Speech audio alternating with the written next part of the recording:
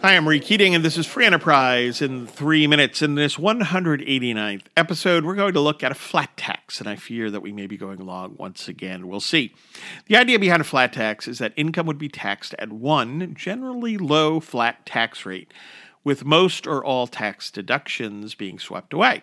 Flat tax has been part of the tax debate for many years now, with the basics generally breaking out as follows. Number one, all wages, salaries, pensions would be taxed at one rate. Over the years, a flat 17% rate often crops up in proposals. Number two, capital gains, earnings from savings, and dividends would not be taxed.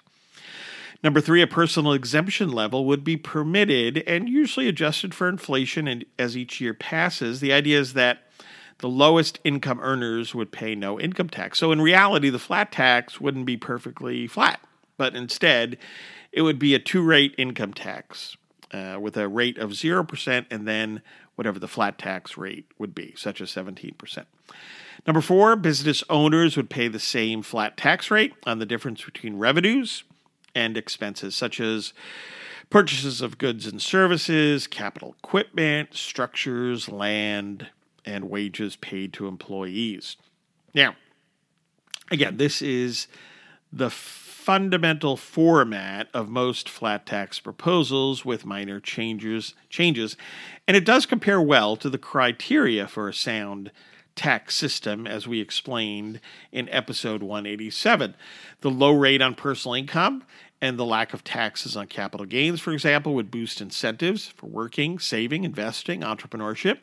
Negative effects from inflation would be wiped away due to no bracket creep and no taxing of inflationary gains. The flat tax also would score well in terms of clarity, simplicity, and minimizing incentives for tax avoidance. Some degree of IRS bureaucracy and intrusiveness would remain, though its impact theoretically would be reduced. But even a flat income tax would still fuel growth in government. In the end, a low flat tax would be a vast improvement over the current U.S. tax system and serve as less of an impediment to economic growth. At the same time, as an income tax, the threat of taxes once again increasing and becoming more complex and burdensome would linger. But you know what? That would be the case with pretty much any tax system in the end. Thanks for listening.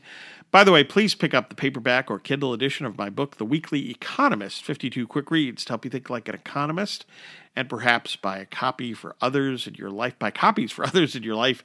especially high school and college students. Like and follow us on Facebook at Free Enterprise Economics and on Twitter at Free Enterprise 7. And please subscribe to the Free Enterprise in 3 Minutes podcast. Take care, and hey, think more like an economist.